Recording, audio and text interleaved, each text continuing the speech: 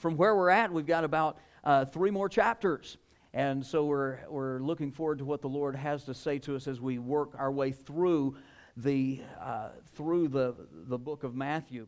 But we're in chapter 25 today, and the Bible says, starting in verse 14, says, "For the kingdom of heaven is as a man traveling into a far country." Now, if we remember, as we're going through Matthew 24 and begun going through Matthew 25, that this is Jesus speaking to His disciples and to some of the Jews there, and talking to them about some things that are going to be going on in the days. It was in the days ahead from where he was speaking and all that. It was some future events. But and some of the events that he spoke of are still things that are going to be taking place in the future. We talked about the rapture. We talked about the tribulation and the millennial kingdom that Jesus is going to establish. But just as we've seen all through the book of Matthew, the gospel writer here, through the inspiration of the Holy Spirit, is writing this book to communicate a message to the Jewish people, to the nation of Israel, to reveal to them that Jesus is, in fact, Messiah. And so they're writing this and communicating this message to the Jews. But as Jesus goes through, as we go through the book of Matthew, we see Jesus referring to the kingdom of heaven. And again, as we've seen before, Matthew is the only gospel that we hear the words, the kingdom of heaven. And we see a distinction that Jesus is drawing here. The kingdom of God is everything that God is in control of. It's everything that God is involved in. He's in charge of, which is basically everything. But the way that it's specifically speaking is of when we die and we go to heaven, we get to go to be with God in that realm where He is seen and He is over all. But the kingdom of heaven is the kingdom that Jesus is building, and He will establish and He will manifest when He comes to earth at the end of the tribulation period, and it'll be established here for 1,000 years. But He is building that kingdom right now, and you and I are part of that. And He's teaching us how He wants us to live and how He wants us to act, the things He wants us to do as we serve Him in the kingdom. And we've seen that He said that if we're not believing in Him, we're not part of the kingdom. We're not one of His servants. But there are many who are striving to be involved. They're trying to be religious. They may even come in and they may even come into the church, into churches here and there. And Jesus spoke a while back in Matthew. He spoke of the sower that went forth and sowed seed, but then the enemy came in and sowed tares. And the master said, "Don't pull it up now." He said, "We'll sort it out in the end." And so the wheat, the seed that was sown, the good seed grew up and it was wheat. The bad seed that grew up was tares. It was weeds. It was something damaging and destructive. And some have even said it's possibly even poisonous to consume. But all of it got sorted out in the end.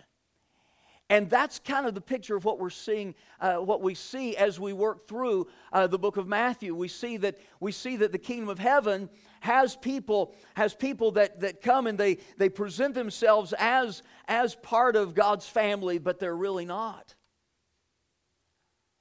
We saw that last week with the 10 virgins. 5 were wise virgins, and they not only had the lamp, the Word of God, but they had the oil, the Holy Spirit. And they were able to, when the bridegroom came, they were able to go with him. But there were the 5 foolish who had their lamp. They had the Bible, but they didn't have the Holy Spirit. They weren't truly saved. And so when the bridegroom came, they didn't get to go. And today, the picture that we're seeing today is not this one of saved people and lost people, but rather we're looking at some servants in the kingdom, and these are true servants in the kingdom of heaven. These are people who have a relationship with their master. These are people who, as we would say it, these are people who are saved. But let's see what the master says and how he interacts with them and what the Lord has to say to us today. The Bible says the kingdom of heaven is as a man traveling into a far country, and surely our master has traveled into a far country. Our Lord has traveled far away. He's gone up to heaven, but He has not left us alone. The Bible says He's given us the Comforter, the Holy Spirit, to abide with us forever. But when Jesus went away, He stood there on the mountainside and he spoke to His disciples and He gave them a charge. He spoke to the church that he had called out from the world, and those who had yielded themselves to follow after Him, those followers of Christ, and He gave them a charge. And here's what He did. He gave them responsibility. So point number one this morning, we see the responsibility that was given. We see responsibility. Matthew 25, the kingdom of heaven is as a man traveling into a far country who called his own servants. Notice, these are his own servants. He called his own servants and delivered unto them his goods. He said, "Here is my treasure, and I'm going to give it to you. The things that I have, I'm going to give it to you." And unto one He gave 5 talents, unto another 2, and to another 1. To every man according to his several ability, and straightway he took his journey. Now, as we see here, the wise master, the owner of all of these things, he decided, based upon the ability that he knew that each one of his servants had, he decided how much to bestow upon each one. And you know, our master has given us responsibility. And He never gives us more than He knows that He, through us, can manage. Amen? He never gives us more than He knows that He can entrust to us. So if we want greater things, we'll see through the Word of God the way for to be entrusted with greater responsibility is to be faithful with what He's given. Many times people will say, people will try to say this as relates to money, but this is not the practical application for this for us is not about money necessarily. Now, it may be that God has entrusted some with money because He knows they can handle that. Maybe He's not entrusted me and you with a lot of money because He knows maybe we wouldn't be able to handle it, right? But God knows what we need. And He knows what we can handle. And as we grow in faithfulness, He gives us more and more responsibility.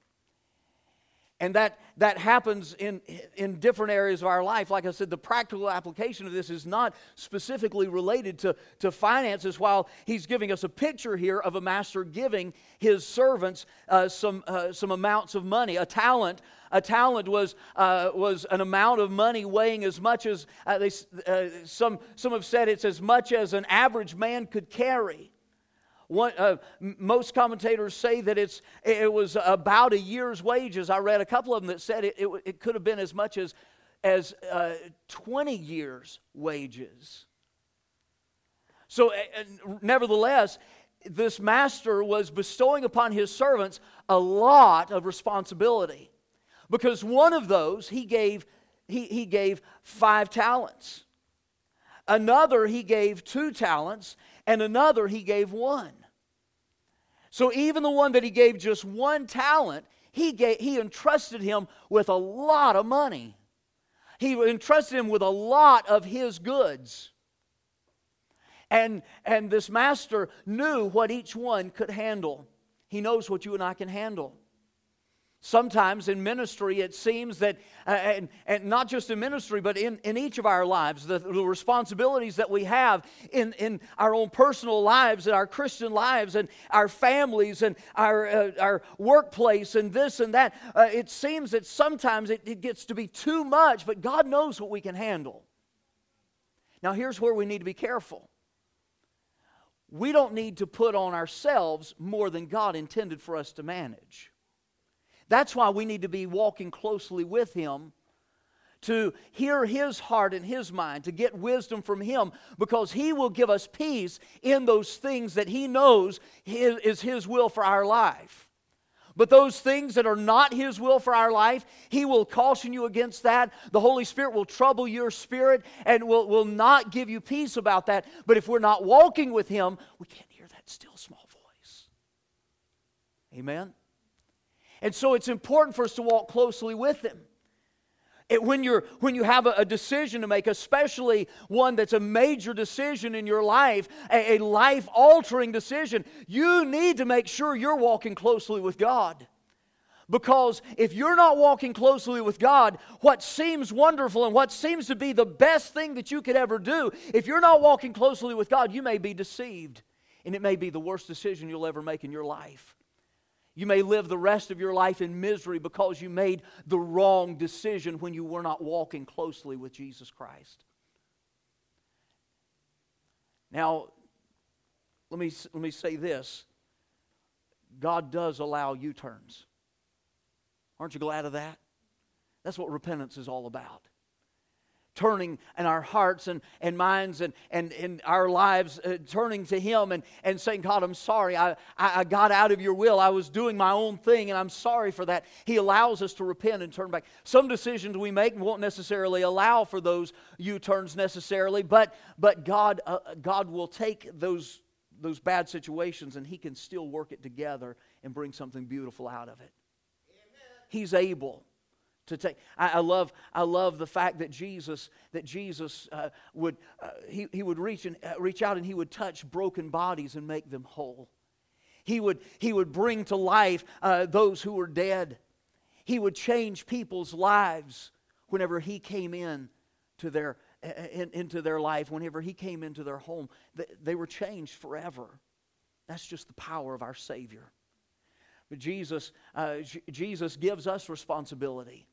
Just as this master gave his servants responsibility. It says, then he that had received 5 talents went and traded with the same and made them other 5 talents.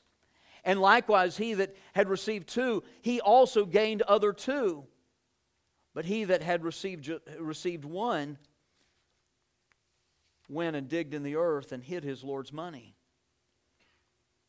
These that had received 5 and 2 talents, they went out and they invested it, and they went into business perhaps, and they traded with those and made more money. They made some good investments, and they were wise with it, and they doubled their master's investment. They doubled their master's money. They were wise stewards of what their master had invested in them and entrusted to them.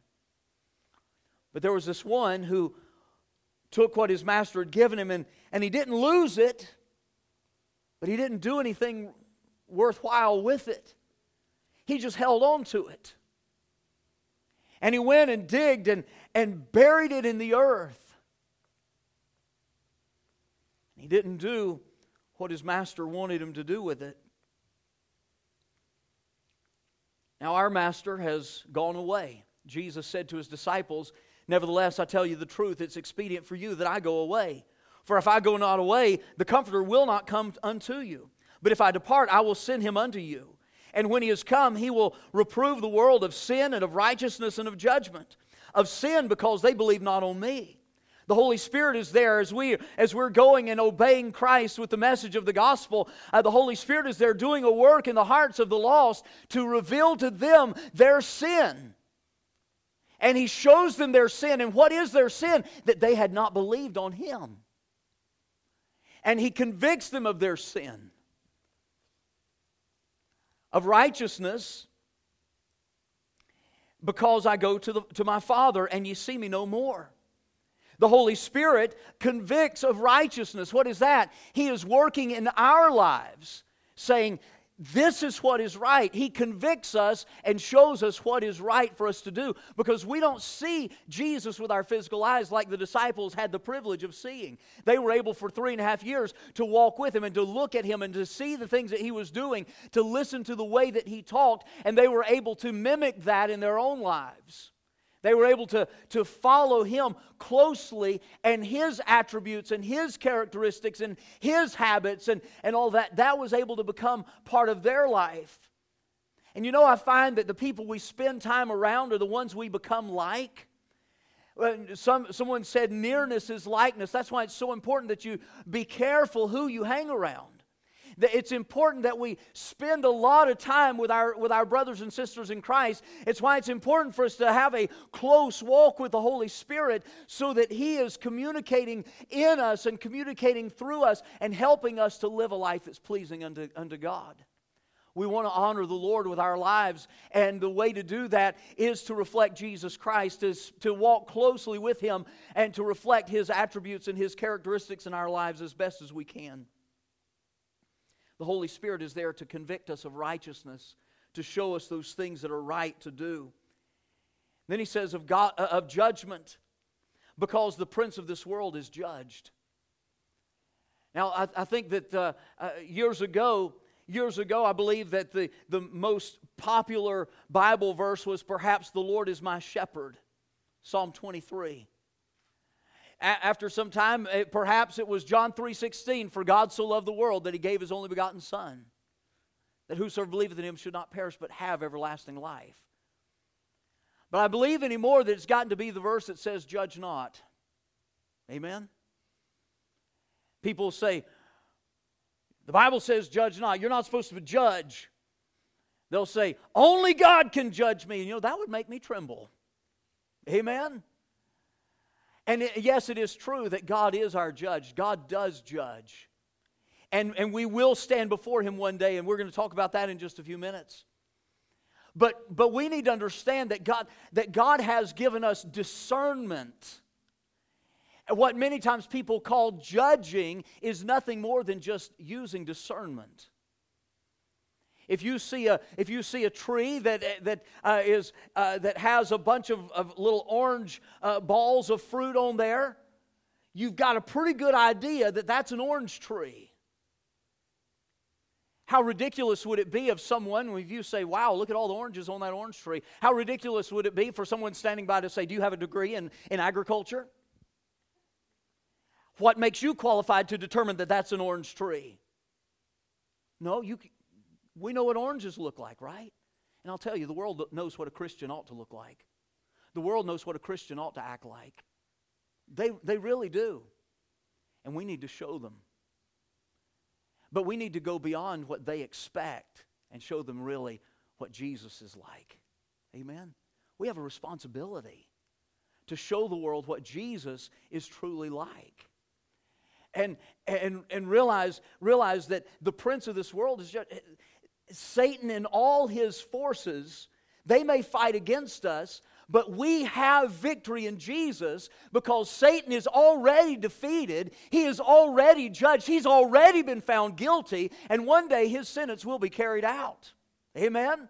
Hey, we know that we have victory in Jesus, and we can just live this life in peace and assurance, in boldness and in confidence, knowing that we have the victory and we can live for Jesus Christ, because Satan has been defeated. The prince of this world is judged. Amen?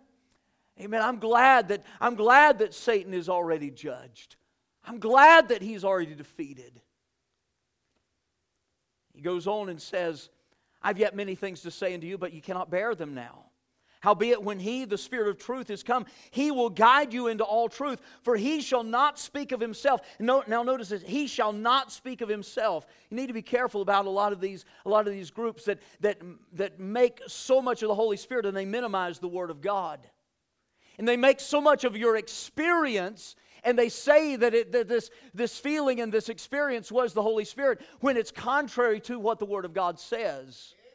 We need to be careful about that, because when they make so much of the Holy Spirit, or they say it's the Holy Spirit, but it's not in agreement with the Word of God, it is a spirit for sure, but it's not the Holy Spirit. What the Holy Spirit is going to do is He is going to, first and foremost, He is going to uplift Jesus. Notice He says here, He said, howbeit when He, the Spirit of truth, is come, He will guide you into all truth. For He shall not speak of Himself. He's not going to brag on Himself. He's not going to make a bunch of Himself. But He said, but whatsoever he shall hear, that shall He speak, and He will show you things to come. He shall glorify Me, for He shall receive of mine, and shall show it unto you. He says the Holy Spirit is going to make much of Jesus. Amen? And you and I, as we follow the Holy Spirit, our lives should make much of Jesus. We should magnify Him. How do we do that? He said, go ye therefore and teach all nations, baptizing them in the name of the Father and of the Son and of the Holy Ghost, teaching them to observe all things whatsoever I have commanded you. And lo, I am with you always, even unto the end of the world. Amen. He's given us the responsibility to grow and to grow in our Christian lives, to grow in our reflection of Jesus Christ. We do that by following the Holy Spirit as He is guiding us into all truth. He's given us the Word of truth. He's given us His Word. He's given us His Spirit that guides us. And as we live this life, that's going to show forth the most by going and telling others about Jesus Christ. Going and being a witness, going to your co-workers, going to your neighbors, going to those that you meet at the store and telling them about Jesus Christ, sharing Christ with them. That is the best way that you and I can reflect Jesus Christ. Because how can you show your love for someone any more than by showing them how they can have eternal life and not have to go to hell? There's a comedian who professes to be an atheist. He said some time ago that somebody came up to him and gave him a gospel tract and a little New Testament. And he said, I got to thinking about that, and as I thought about it, he said, even though I take a hard stand saying I don't believe any of that, he said, this man cared enough to confront me, to give me this pamphlet that tells me about his God and about His Jesus and about salvation, and to give me this little Bible. He said, knowing that I would probably, in the midst of a big crowd, I would probably take that opportunity to berate him and to criticize him and belittle him for what he did. He said, but I didn't do that. He said, I appreciated what he did. He said, because here's the thing. He said, here's my question for you who say that you're Christian. He said, if you really believe that your God is real, if you really believe that heaven is real, if you really believe that hell is real, and that people really go there and they'll really stay there for eternity, and you really believe that Jesus will forgive them and just give them eternal life so they don't have to go to hell, he said, how badly do you have to hate somebody not to tell them? As a believer in Jesus Christ, that convicted me. Here's an atheist preaching a message that we all need to hear. How badly do you have to hate somebody not to tell them the truth that will set them free? The truth that will give them eternal life. The message that Jesus loves everybody and wants everybody to be saved. That Jesus invites everybody to come to Him. And He doesn't say, if you do this, this, this, and this, then maybe I'll set up an appointment to meet with you sometime and we'll talk about maybe you being saved. No, He said, come unto me. He said, whosoever will, let him come and drink of the water of life freely. Jesus said, suffer the little children to come unto me and forbid them not. Paul said, I am not ashamed of the gospel of Christ, for it is the power of God unto salvation to everyone that believeth. To the Jew first and also to the Greek. In another place he said, this is a faithful saying and worthy of all acceptation, that Christ Jesus came into the world to save sinners, of whom I am chief. Jesus Christ came to save everybody. He said the Son of Man is come to seek and to save that which is lost. Jesus wants everybody saved.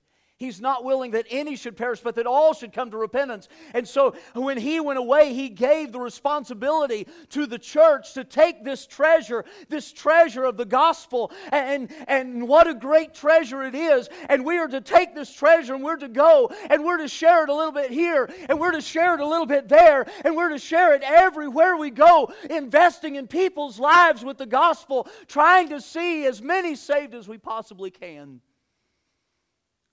Now, it's not our job to save them, but it is our job to tell them.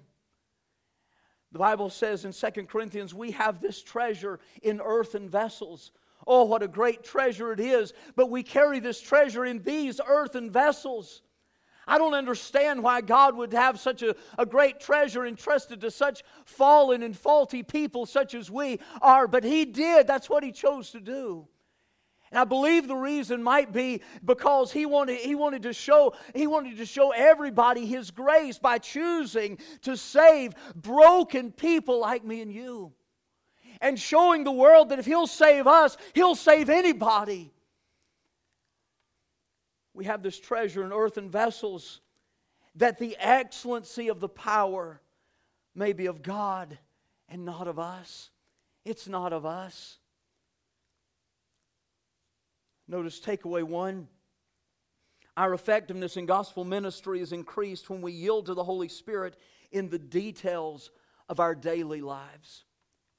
As we go throughout our daily life, having been entrusted with this treasure, we need to go through our daily life and make sure we manage it right in the details. You know, many times businesses rise and fall because of the management of the details, the little things. We, as stewards of the gospel, we are responsible to wisely manage what has been entrusted to us. And we wisely manage as we yield to the Holy Spirit in the details of our lives. Because it's important how we act, how we react, how we speak. It's not only important what we say, but it's important how we say it. Because you never know, but that your neighbor might hear you saying something, or the person there at the store might hear you saying something, and then God gives you an opportunity in just a few minutes to witness to them. And how has your testimony so far presented you to them? Are you going to be able to truly be a good witness to them? We need to obey in the details of our lives.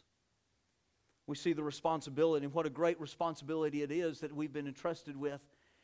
But then we see the rewards. Secondly, we see the rewards. Verse 19 says, after a long time the Lord of those servants cometh and reckoneth with them. The Lord of those servants came, and he called them to account, to give account for what they had done with what He had given them. And so he that had received 5 talents came and brought other 5 talents, saying, Lord, thou deliverest unto me 5 talents. Behold, I have gained beside them 5 talents more. His Lord said unto him, Well done, thou good and faithful servant. Thou hast been faithful over a few things. I will make thee ruler over many things. Enter thou into the joy of thy Lord. He also that had received 2 talents came and said, Lord, thou deliverest unto me 2 talents. Behold, I have gained 2 other talents beside them. His Lord said unto him, Well done, good and faithful servant. Thou hast been faithful over a few things. I will make thee ruler over many things. Enter thou into the joy of thy Lord. Jesus Christ has entrusted us with the gospel. He's entrusted us with opportunities. He's entrusted us with ministries, with areas of influence. And we need to manage those wisely through the guidance of the Holy Spirit, so that we are doing gospel ministry in every area of our life, so that when He comes and we stand before Him and give account on that day, I want to be able to say, Lord, this is what you gave me, and Lord, this is what I did with it. These are ones that I brought to you. These are ones that I told about you. These are the ones that I presented Jesus Christ to, and they trusted Him as their Savior. Lord, you did this for me, and this is what I've tried to do for you. Now we'll never do for Him as much as exactly all that He's done for us. Notice these were already His servants. We can never repay Him for letting us be His servants. but the things that He's entrusted us with, the responsibilities He's given, we can serve to the fullest. Now, we've got a couple of options. We can sit around and we can be lazy about it. We can get comfortable in this world, or we can be busy about the gospel. We can humble ourselves to God and seek Him in His Word each day and say, Lord, how do I need to change to be a better reflection of You? Not saying, well, Philip, those things are good, but this is just how I am. I've always been this way. I've always had these habits, and I'm not really one that changes. I'm just me. We can do that. And we can go through life not being effective for Jesus Christ. Actually, will be a detriment to the gospel. Because the power of God is available to change our lives. But if we're not yielding to that power, it will not change our lives. He's not going to force Himself on you. But if you will come to Him and say, Lord, I know I'm broken. I know I'm feeble. I know this is what I am. But Lord, I want to be a better reflection of You. Lord, take me and change me. You know what He'll do? He'll change you.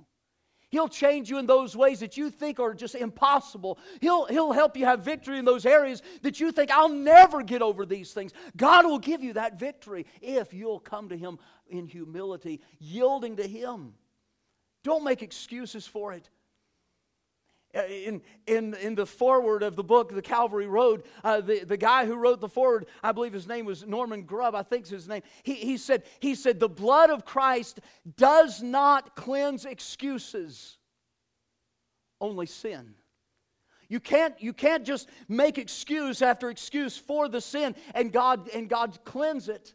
No, we have to come humbly confessing our sin. And confession is not just saying, yeah, I did it. There are many people that have done wrong and said, yeah, I did it. But that's not repentance. Confessing our sin is agreeing with God about our sin. And when we confess our sin, we agree with God about it. And not only do we agree that it was wrong, but we agree with God that I shouldn't be doing this and I don't want to do it anymore. That's what true repentance is all about. And it's time for the people of God to repent of our sin. To repent of the sin that we've gotten comfortable with. To repent of the sin that we've allowed to continue in our lives. We cannot expect the world to turn to Christ if we will not repent of our sin. We need to repent. Because we're going to stand before God one day and give an account for the things that we've done. And I want to encourage you to be busy about the things of God. Yielding to Him for Him to do His work in you and to do His work through you so that we can stand before God one day having led many people to Jesus Christ. The call to reach Pasadena with the gospel is not a call that lies solely on my shoulders as pastor of this church, but it lies on the shoulders of every believer in Jesus Christ that is in Pasadena. We have a responsibility to shine the light. We have a responsibility to go through our neighborhoods, to go to our family, our friends, and present the gospel and reach them with the gospel of Jesus Christ. And when we stand before Him, there'll be such rewards. He'll reward us for the things that we've done. I'm looking forward to that. What is our motivation? What is our motivation here? We want the rewards for sure. I like rewards. I want all the rewards. I use a rewards credit card. I try to in everything that I can, I try to earn rewards for it so I can glean the benefit of that in other ways, you know. But when you use a credit card, make sure you pay it off each month. You don't want to be paying interest. That's a trap. Anyway. But that's just a little free nugget I'll throw in there. But I like rewards.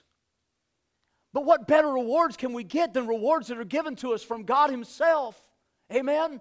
If there are rewards available, I want those. Not because I'm so greedy, but because I want Him to be able to place them at His feet because He's the one that deserves them. I have nothing that I can give Him. But if He's going to give me something that I can give back to Him, yeah, I want it. Amen? I want to give Him all those rewards. The Bible says we'll cast those crowns at His feet.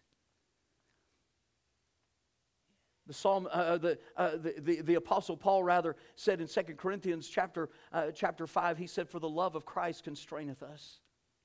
Because we thus judge that if one died for all, then we're all dead." See, our motivation for reaching people with the gospel, yeah, I want those rewards, but our main motivation is the love of Christ. It's not this feeling, well, I better get out there. No. I look at what He's done for me. To be honest, I feel like He's given me at least five of these talents. Look at all that He's done for me. Whoa, Jesus, You've been amazing giving me all of this. You've been wonderful blessing me like this. And I look at all that He's done for me, and I want everybody to know Him. I want everybody to know about my Jesus. I see His love for me as it's manifest in all the different ways, even the little areas of my life, the little details where He just kind of drops a little handful and says, yeah, I love you. I want you to remember I love you. Hey, even during the discouraging times, even during the tough times of life, to have the peace that only the Holy Spirit gives, to experience that peace, it's just another way that Jesus says, you know what? I love you. Amen. Hey, I'm glad for those ways, all those wonderful ways for Jesus to say, I love you. And it's that love that constrains me. It's that love that ought to constrain us to go and to share the gospel. Hey, if one died for all, then all were dead. Hey, everybody was dead in our trespasses and sins, but He died for all so that all could live. Amen. Oh, what love motivated Him, and what love ought to motivate us. Romans 14 says, but why dost thou judge thy brother? Why dost thou set at naught thy brother? For we shall all stand before the judgment seat of Christ. It's not for us to look around and say, well, they're not doing a whole lot, and I'm doing more than she is, and I'm doing more than he is, and that one's doing a little more than me, so I better work harder to do better than them. No, it's not what it's all about. It's the love of Christ constraineth us. It's not trying to be better than somebody else. That's just like the disciples who were, when Jesus was telling them, I'm about to go die on the cross for your sins, and they're saying, which one of us is going to be greatest? How silly, how immature, how carnal. We look at what Christ has done for us, and we say, oh, Lord, I love you. This is what I want to do for you. It's not which one of us is better. No. It's the love of Christ that constrains us. 1 Corinthians chapter 3, for other foundation can no man lay than that is laid, which is Jesus Christ. Now, if any man build upon this foundation, gold, silver, precious stones, wood, hay, stubble, every man's work shall be made manifest, for the day shall declare it, because it shall be revealed by fire, and the fire shall try every man's work of what sort it is. If any man's work abide which he hath built thereupon, he shall receive a reward. If any man's work shall be burned, he shall suffer loss, but he himself shall be saved, yet so as by fire. The Bible says our works are going to be tried that we will all stand before Jesus Christ. We will all give account to God for the things that we've done, and the judgment is going to break it down to the very basics. That judgment day, it's going to break it all down and expose what's really there. Because we're real good about painting ourselves up and painting our deeds up and making it look so wonderful, when all it is, in essence, is just an act of pride, because we want people to think highly of us, don't we? Oh, may our motivation be the love of Christ and not the love of ourselves. May our motivation to serve Him be, I love Him because He first loved me, and I just want to live my life for Him. May it never be, I'm doing this because I want people to see me, and I want people to think that I'm so spiritual. Never should pride be our motivator. Never should self be our motivator. Never should guilt be our motivator. Never should even necessity, like I got to do it, be our motivation. Our motivation for serving Christ should always, always, always be the love of Christ. Jesus said, go into all the world and preach the gospel to every creature. It's our job to go and to preach the gospel to everyone we possibly can. To tell them about what Jesus has done for us and what He will do for them, if they'll just believe Him and receive His gift. Look at takeaway number 2. Those who have yielded to Christ have been used by Him to accomplish His purpose and will be rewarded accordingly. See, when it's not about you and it's all about Him, that's a tool He can use. And He'll take your life and He will use you to reach people for Him. And as He uses you to reach people for Him, He will turn around and bless you for that accomplishment. When you stand before God, He's going to reward you for the work that He did, but you yielded to Him for Him to do the work through you. It's mind-boggling. But what an amazing Savior He is. He rewards us for the work that He does. That's why when we stand before Him and He gives us these rewards, that's why we'll fall on our faces before Him and cast the crowns at His feet. Not because we have to, but because we want to. We want to show Him the reverence and the honor that He deserves, casting those crowns at His feet. Those who have yielded to Christ have been used by Him to accomplish His purpose and will be rewarded accordingly. And finally, we see, number 3, not only the responsibility and the rewards, but we see regrets. The first 2 had been entrusted with 5 talents and 2 talents, respectively. But then there was this guy that had been given 1. And as we think about it, 5 and 2 compared to 1, that's not a whole lot. But as we see what a talent is, as we think about what a talent is, it's still a lot. He's been blessed far more than he does. He was just a servant. And the master made him responsible. He gave him authority, gave him some responsibility. But what did he do with it? He buried it.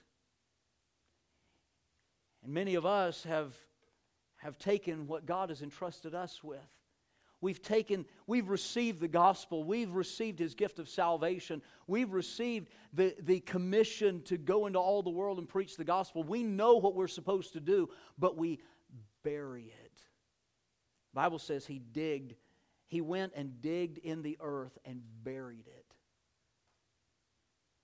He didn't want to stand out. He didn't want to,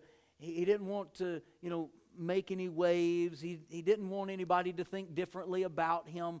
He buried it in the earth. And often we will bury our gifts, our talents, our responsibility. We'll bury it in the world.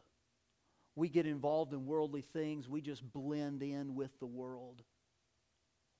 We don't share the gospel. We don't go and if somebody says something about Jesus, we love Jesus. We'll go to church, but we're not living the life to show what Jesus has done. We're not telling people what Jesus can do for them. And if we do, we tell them that He has the power to set them free, but then we go on living the life that we've lived before and not living in freedom. We've buried our talent in the world. We've buried our responsibility in the world to just blend in. Because we don't want to make anybody uncomfortable and we don't want them to think badly of us. But you know what? The world truly, the world appreciates a Christian who is truly a Christian. Because the world is looking for somebody that cares enough to show them the difference. They're all looking for something to satisfy the emptiness in their lives. And that something is it's not a thing, it's someone. And that someone is Jesus. And if you are saved, you know Jesus and you know what He can do. You know from His Word what He wants to do. So let's not have our talent buried. Let's not bury our responsibility in the earth, but let's take it and invest it in people. Therefore be ye also ready, for in such an hour as ye think not, the Son of Man cometh. Jesus is coming. Jesus is coming, and He could come at any moment. He could come at any time. And there's nothing on the prophetical calendar that must happen before Jesus comes back and takes the church to be with Him. The next event is the rapture of the church. So He could come back at any time. At an hour that you think not, the Son of Man cometh. Then he which had received 1 talent came and said, Lord, I knew thee, that thou art an hard man, reaping where thou hast not sown, and gathering where thou hast not strawed. And I was afraid, and went and hid thy talent in the earth. And lo, there thou hast that is thine. He said, I know that you're hard. One of the gospel writers uses the word austere. You're an austere man. You're a hard man. You reap where you haven't sown. And you take, basically saying, you take advantage of people. You just get people to get them under your thumb and control them. I know you're hard. But you know what this says? This shows a man that while he was a servant, he was the servant. He was, in our language, we'd say he was a child of God. In our context, rather, he was a child of God, but he didn't really know Him. He had a relationship, but he had no fellowship. There are too many churches across our land that present God as an angry ogre that's just ready to beat people up and ready to smash them when they do wrong. That's not what He's all about.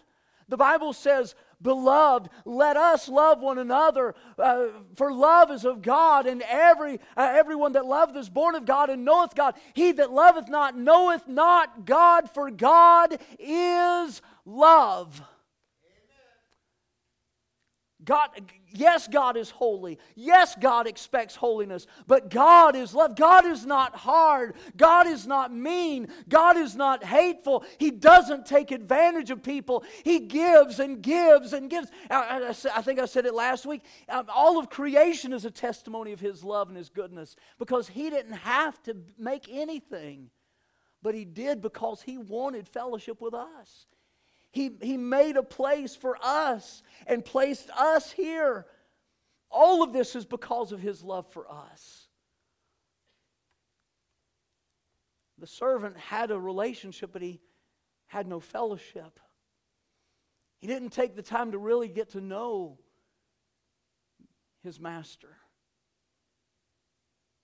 And so maybe he saw a few verses here and there about the judgment of God and just expected, God's mean. God's hard. God's hateful. I can never live up to His expectations. So you know what? Phooey on it all.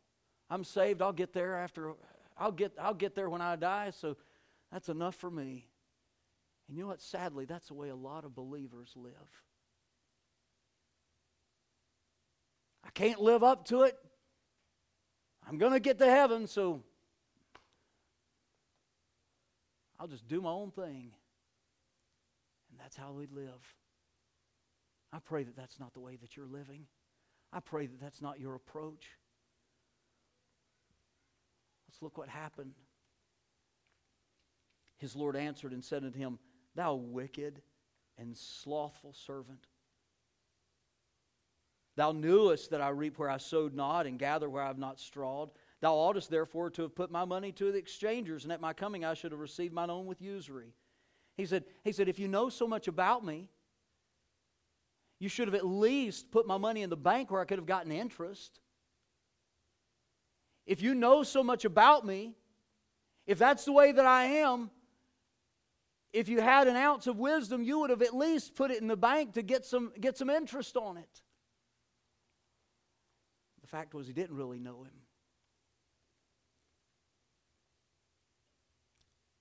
Take therefore the talent from him, and give it unto him which hath 10 talents.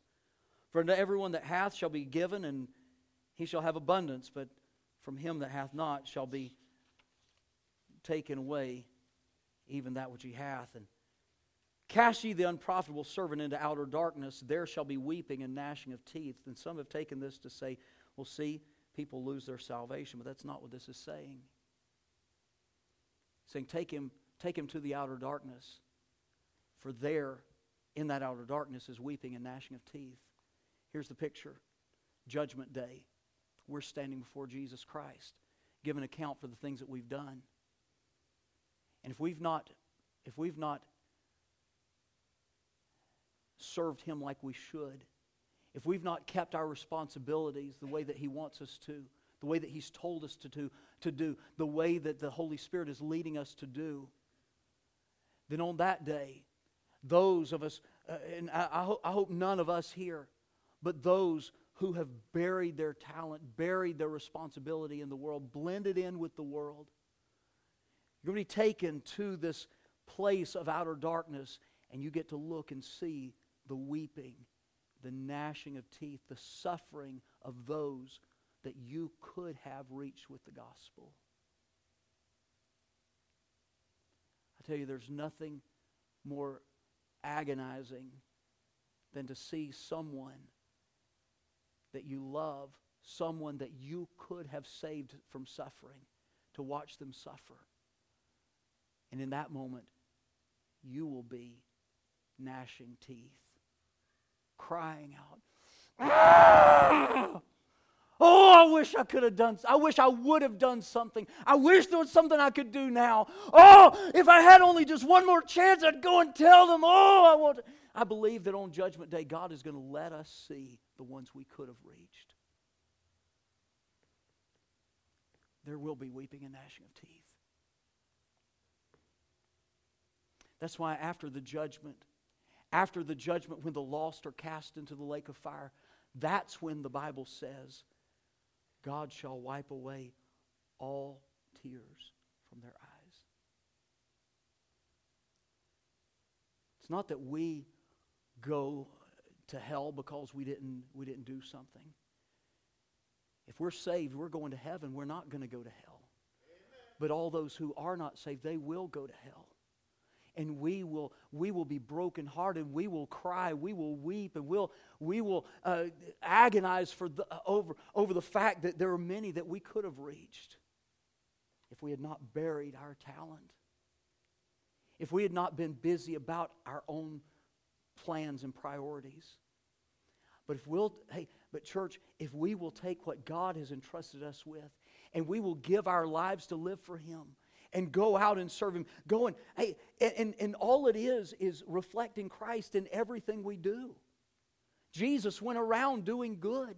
Jesus loved people. Jesus was good to people. Jesus helped people. And we want to show that character. Jesus never reacted in a wrong way. Jesus was peaceable to all. He was called a friend of publicans and sinners. And if we will demonstrate that in our lives and go beyond that and share the grace of God and the goodness of God and the gospel of Jesus Christ, we will see many saved. It's not that you have to wake up in the morning and put on a tie and grab a Bible and a box of gospel tracts and go out and talk to people till you're blue in the face and make sure that everybody's saved. No, if that's what God calls you to do, then do it. Be a witness to everybody.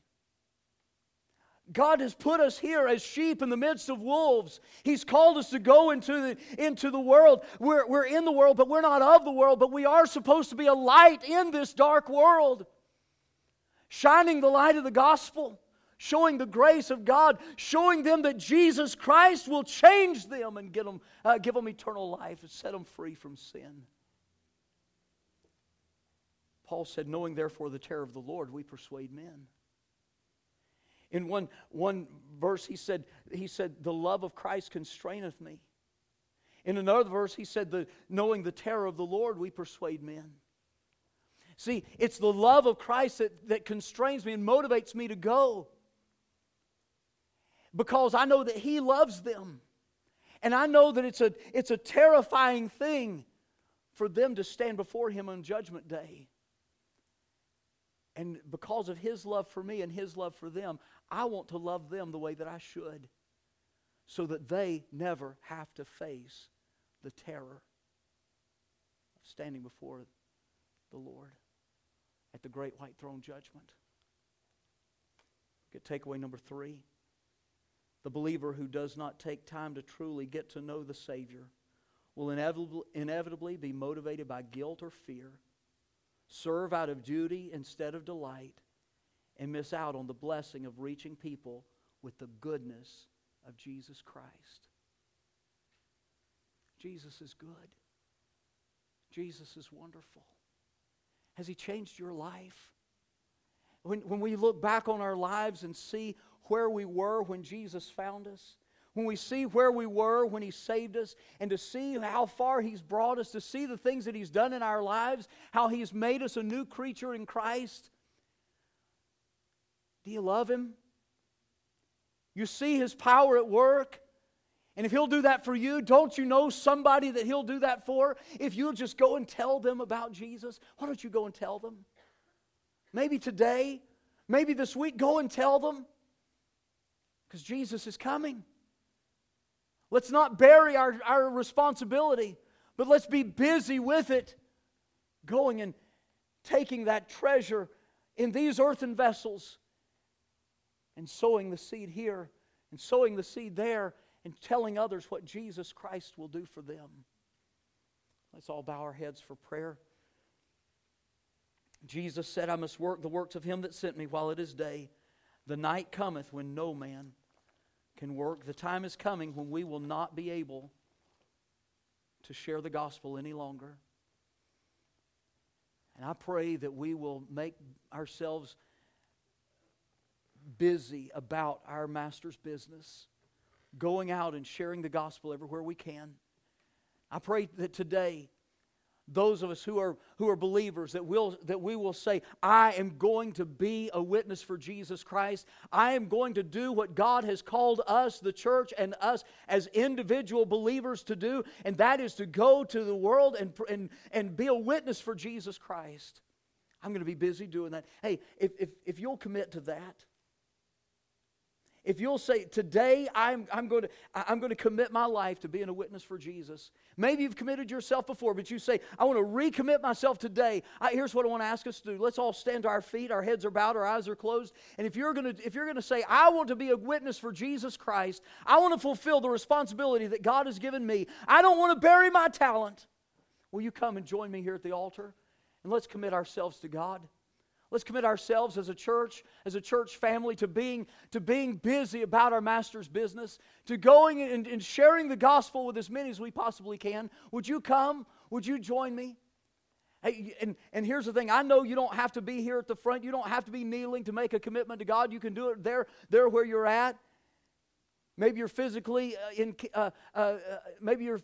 unable to come down here and kneel. Hey, but you, right where you're at, I want to encourage you to make this commitment to God, that you're going to take what Jesus has given you and you're going to go tell somebody about it. You're going to go share that message of Jesus Christ, so that when we stand before Him, we'll hear Him say, well done. Notice they were servants, but He rewarded them and they became rulers. Will you be busy about our Father's business? Will you be busy serving Jesus Christ? Telling the world about a Savior who loves them and will deliver them from their sins if they'll trust Him as their Savior?